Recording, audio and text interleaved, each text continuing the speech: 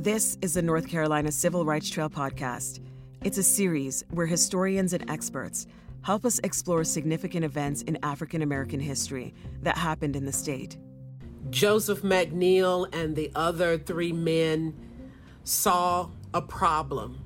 They wanted to work to make things better, not just for themselves, but for other people in North Carolina and in the United States as well. You're going to hear about well-known events from larger cities like Charlotte, Greensboro, and Raleigh. So to be able to sit there and be yelled at, sworn at, have food thrown on you, be spit on, be threatened, and then come back the next day, just took a serious amount of conviction and commitment to what they were trying to do. You'll also learn how everyday citizens join together to make change in their communities, such as Chapel Hill, Kinston, Monroe, and Elizabeth City, among others.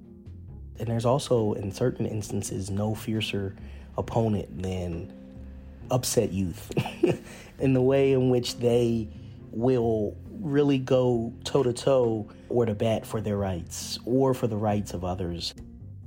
Ultimately, this series is about the real lives of real people who were there and who made a difference.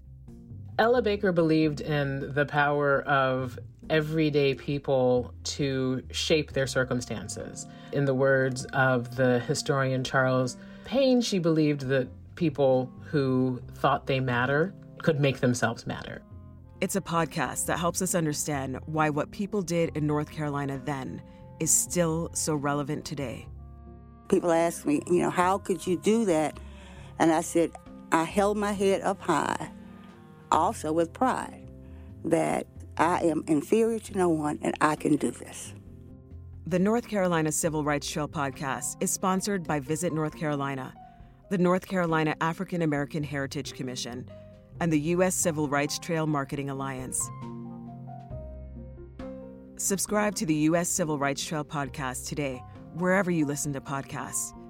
And go to visitnc.com/civil rights or civilrightstrail.com to begin planning your trip.